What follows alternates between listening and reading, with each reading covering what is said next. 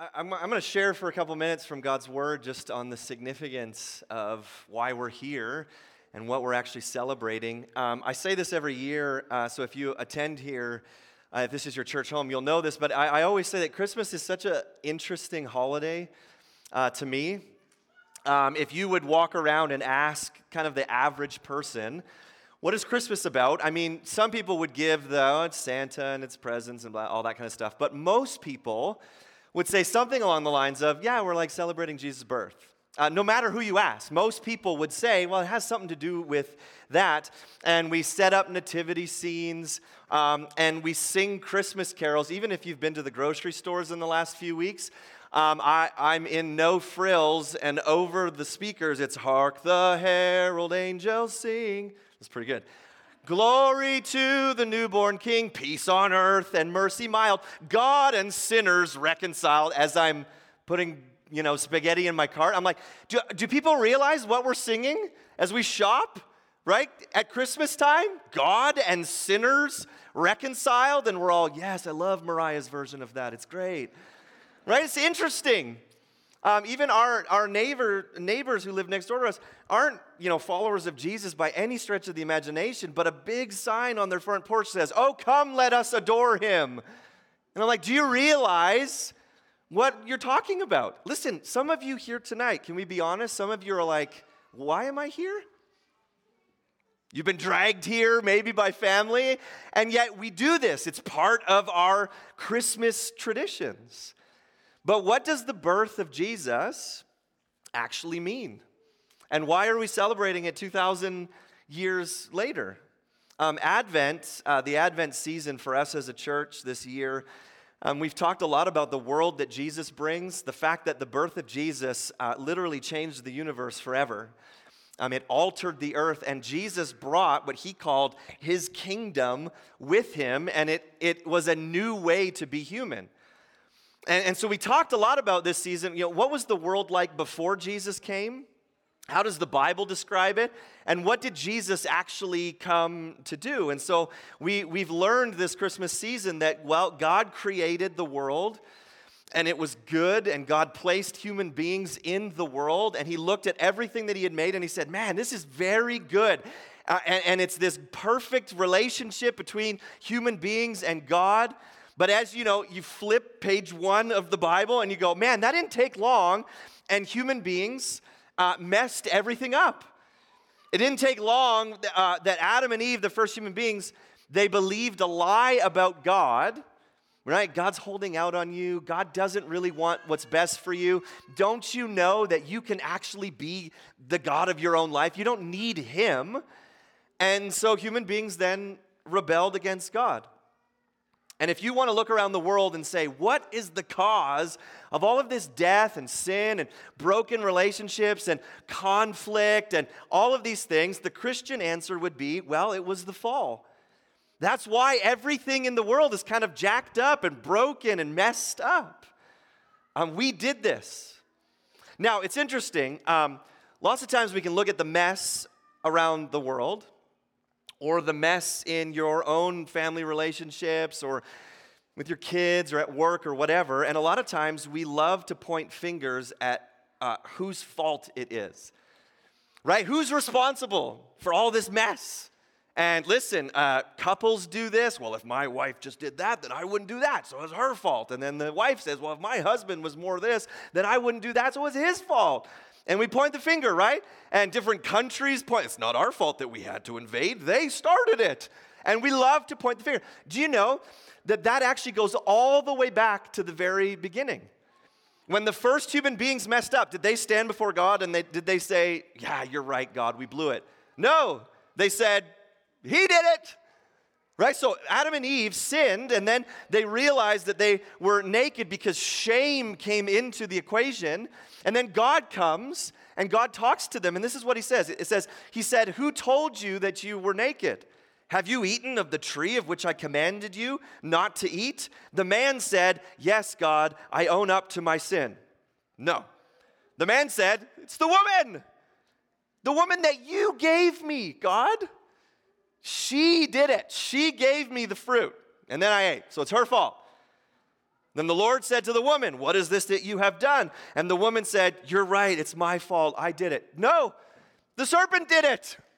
He deceived, not my fault, Adam, don't point the finger at me, it was him. He deceived me, and then I ate. And since then, on and on, whenever the question of who's responsible for this, we all point the finger. It's not me, I'm not the problem. There has to come a point where we actually just own up to the mess that we've made. The Bible would call that sin. We just own up to the sin that we've created.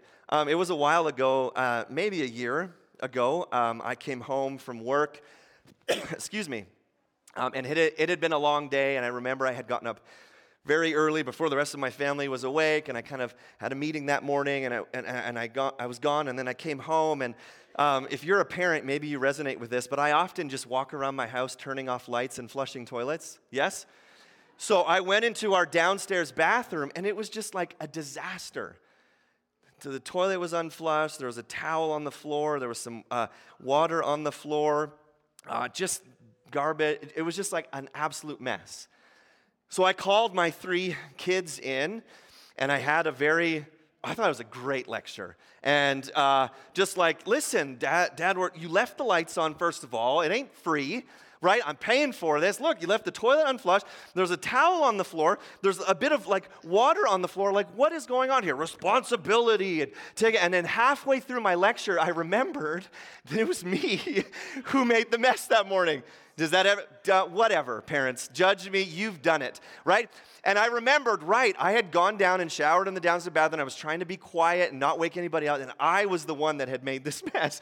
And now I'm lecturing my kids about like responsibility and then it was just kind of like, you know what, just go play. Lecture over. Why? Because it was me. I was the one who did that, right? And there's a point in life where there's actually a lot of freedom when you stop blaming everybody else and say, it's your fault, and it's your fault, and your fault, and you actually go, actually, it's me. I'm the one. In 1905, there was a newspaper, I think it was the Chicago newspaper, that they ran this kind of series of articles, and the question was, what is wrong with the world? And they would ask, different types of leaders, politicians.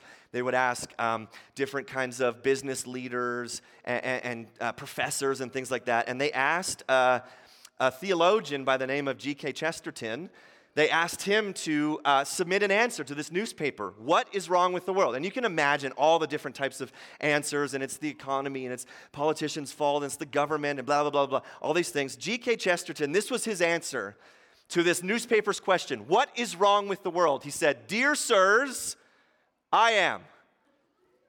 And that was it. But there was a realization that, man, we can point the fingers at everyone, but bottom line, who's responsible for the brokenness in my life and the sin in my life and the conflict in my life? It's me.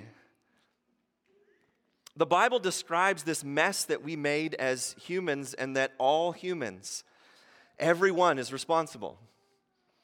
And yet, though, we've seen this Christmas season, as we've studied the Bible, there's always this promise, even from the very beginning. God said, well, I'm actually going to come and I'm going to fix this problem that you have made as the human race. We've looked at Isaiah 9:6 a bunch this Christmas season, but this was one of the promises given to the prophet Isaiah 700 years before Jesus came. He said this, for to us a child is born, to us a son is given, and the government shall be upon his shoulder, and his name shall be called Wonderful Counselor, Mighty God, Everlasting Father, Prince of Peace. So there was this expectation among God's people that they said, well, someone's coming, and his name is actually Mighty God. So it's not just anyone that's coming to fix this mess that we've made. God himself is coming. Now, what would you be expecting as rebellious human beings who at the beginning said, you know what, God, we don't need you, we got this, and plunged all of humanity into sin and darkness? What would you expect when the God of the universe is coming? To visit his people that he's made, that has filled his good creation with evil, violence, and sin. I think many people would go, oh man, he's going to be mad. Some of you who maybe grew up with discipline in your home, you can remember the phrase, go to your room, Dad will be home soon. Right? Maybe just me. But I remember there was only a few times because I was a good kid. But my mom would say, I can't deal with this anymore. Go to your room. Your dad will come in when he gets home. So then you're putting on every pair of underwear you own, right? But there was this expectation, right? Dad's going to get home. And what should I be expecting? Man, he's going to drop the hammer.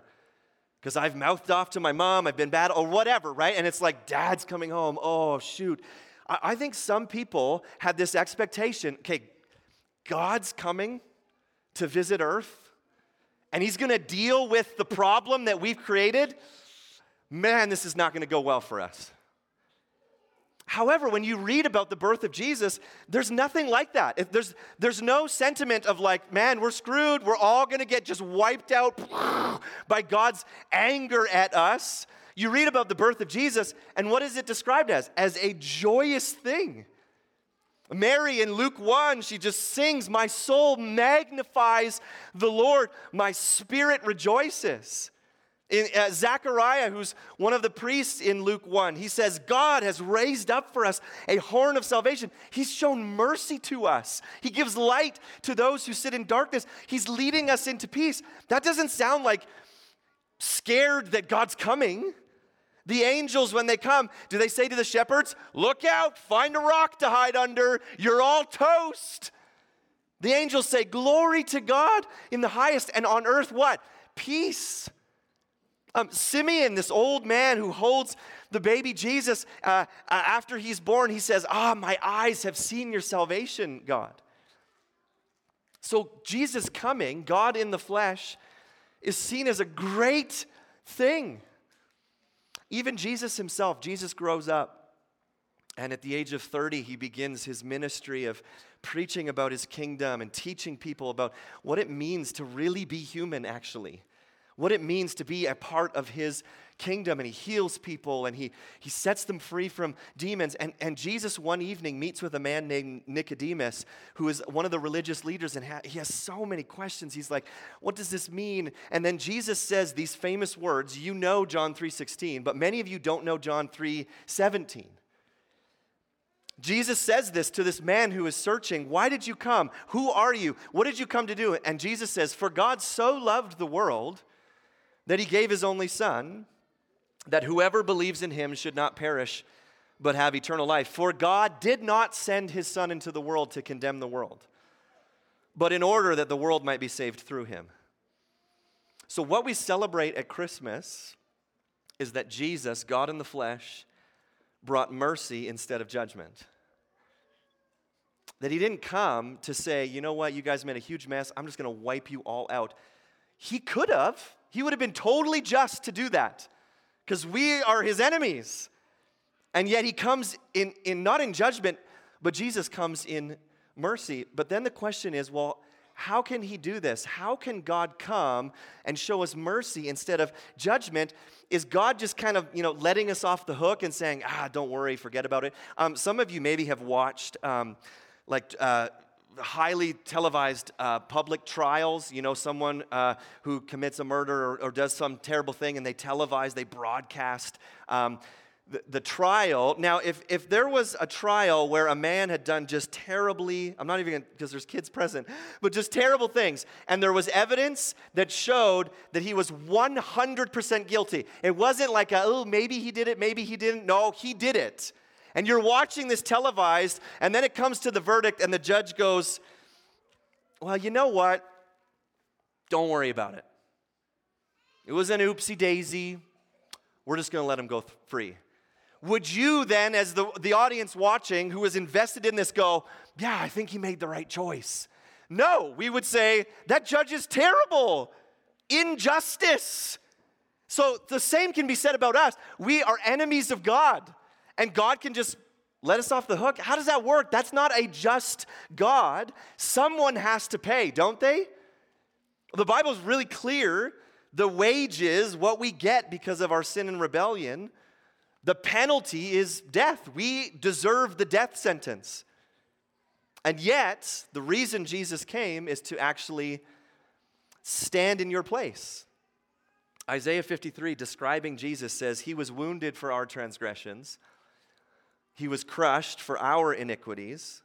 Upon him was the chastisement that brought us peace, and with his stripes we are healed. All we like sheep have gone astray, and we've turned every one," it's all of us, "to his own way, and the Lord has laid on him the iniquity of us all." Do you hear the language? He was wounded, why? Because of my transgressions. He was crushed, why? Because of my iniquities.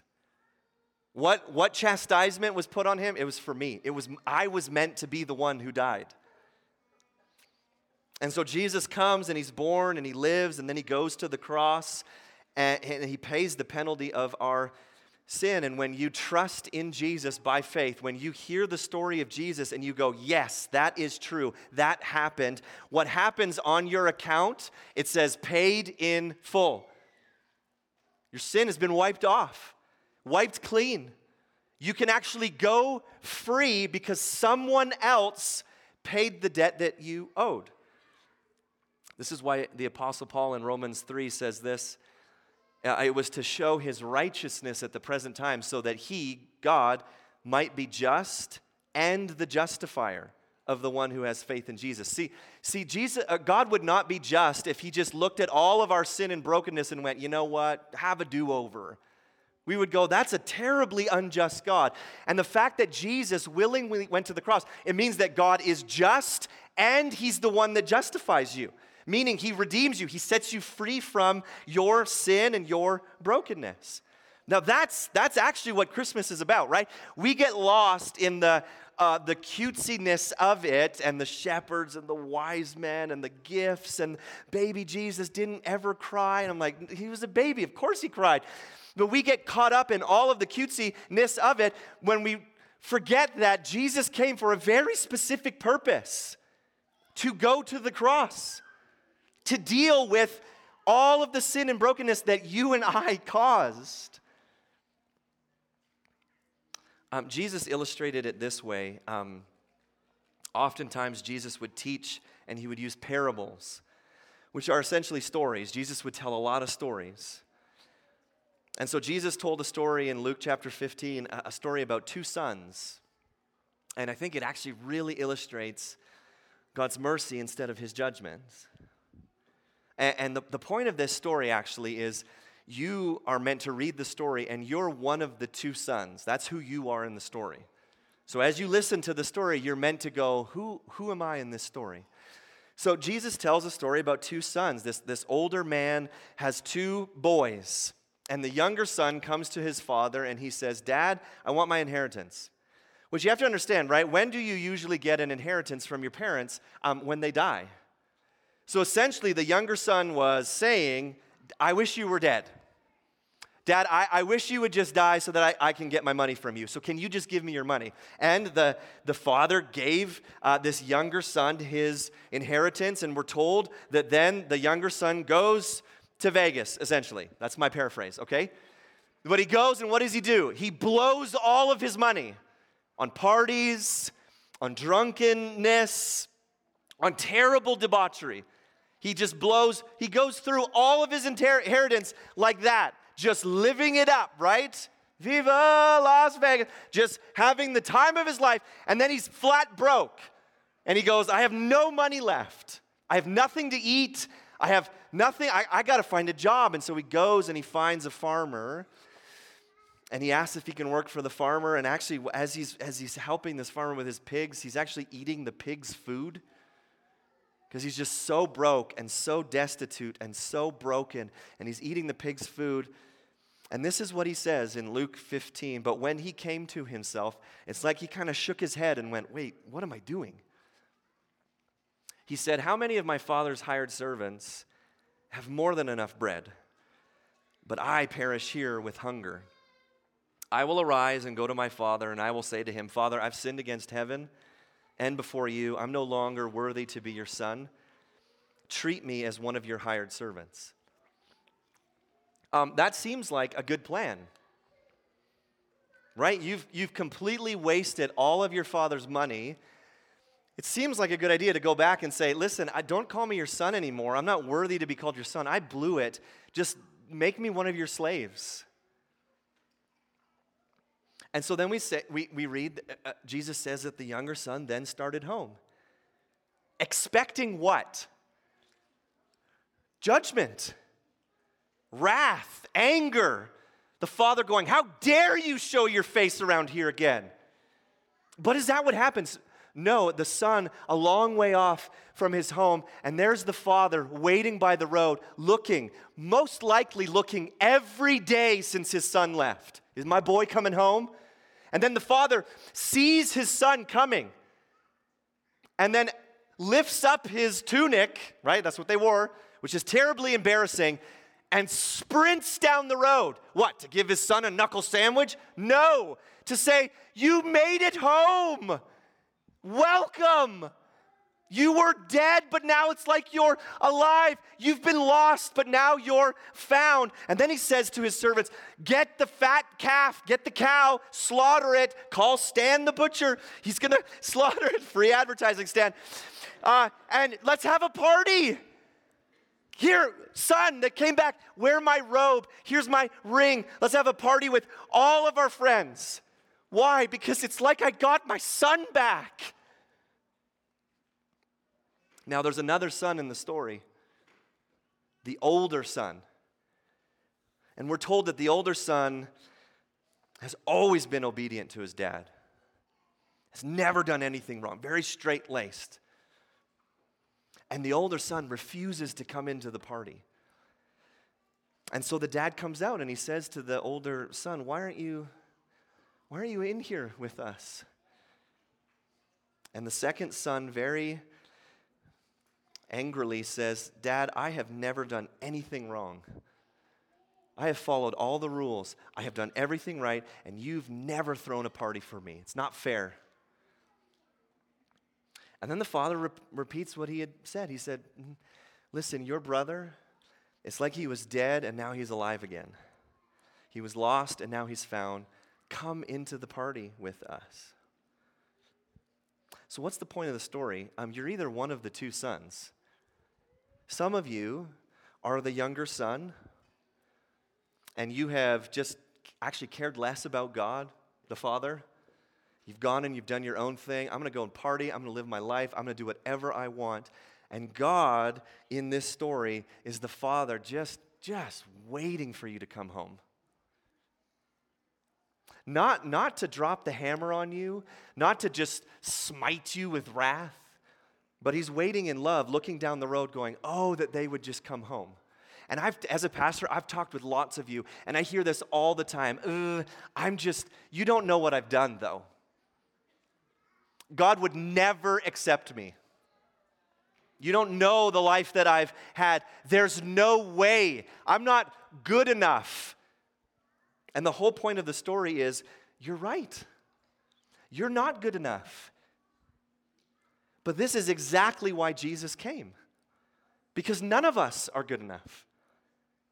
And so for you, if you're here tonight and your story is, well, I've actually just walked away from God, I don't want anything to do with him, Jesus would beckon you to come home. What are you going to be greeted with when you come home? With love and with acceptance and with a party. And Jesus will say, welcome home. You were lost, but now you're found. Some of you are the older son, and this would be people who, I obey all the rules. I'm very religious. I do all the right things. I am trying to earn my salvation by being good enough, and I'm angry when God shows grace to other people. It's not fair. I'm here busting my butt, working so hard, trying to be so good, and then God welcomes this sinner over here? I think what that reveals is that deep in your heart, there's a desire that you actually want to earn your salvation. And you need to hear tonight that salvation has been freely given. You don't have to prove yourself because Jesus has already done it for you. So the wonder of the Christmas message, this is why I get excited about Christmas, because it goes so far beyond, the cute story and baby Jesus. Yes, that happened, but it's so much more wondrous than that. That the gospel is that we have made a mess and Jesus came to fix it And all you have to do is by faith believe that Jesus is who he says he is, and the Father welcomes you home. 1 Thessalonians 5 says this, and I think it's so fitting. For God has not destined us for wrath. Many of you think that. God's just mean and he's destined us for wrath. He hasn't. But to obtain salvation through our Lord Jesus Christ, who died for us, so that whether we're awake or asleep, we might live with him. So my prayer for you this Christmas is that you would enjoy all of the things and the traditions that we do. But I would be a pretty lousy pastor if tonight I didn't actually beg that you would put your faith and trust in Jesus. That you would be, if you're the younger son wandering around living your own life, that you would see the emptiness of that and go, now you know what? Maybe even this Christmas season, I'm just going to head home. I'm going to go back to God the Father. And what am I going to be met with? You're going to be met with mercy instead of judgment. And then for some of you who, listen, you try so hard to earn your salvation by being good enough, my prayer for you is that this Christmas, you would actually just rest. That you would go, actually, I have nothing to earn. Jesus has done all of it for me. All I have to do is believe, right? Romans 10 says, if you confess with your mouth and believe in your heart that Jesus is Lord and God raised him from the dead, you will have life. You will have salvation. You will be saved. So that's my prayer for you this Christmas. I'm going to ask the team to come up. We want to respond with some singing. The first song they're going to sing, we'll just encourage you to just sit for the first half of it.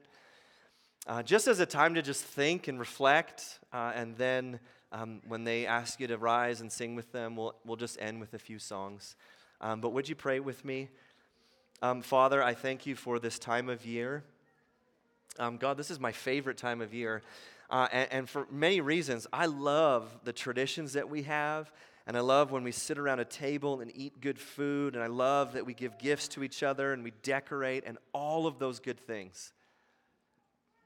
But Jesus, so far above that is the fact that this time of year, we are celebrating that, God, you came.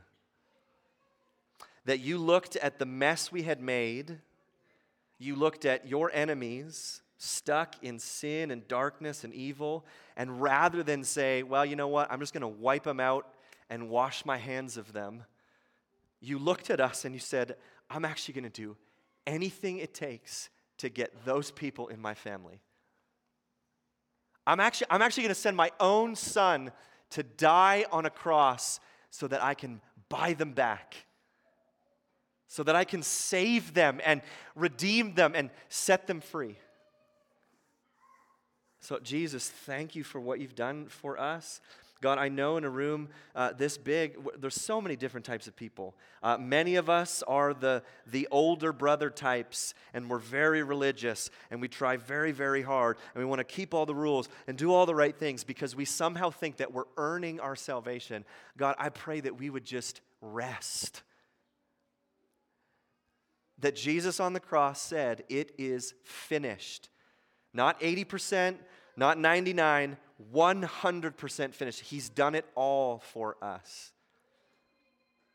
And there's many in this room who are like the younger son, who have wandered away, who have said, I don't need God, I don't need to do this.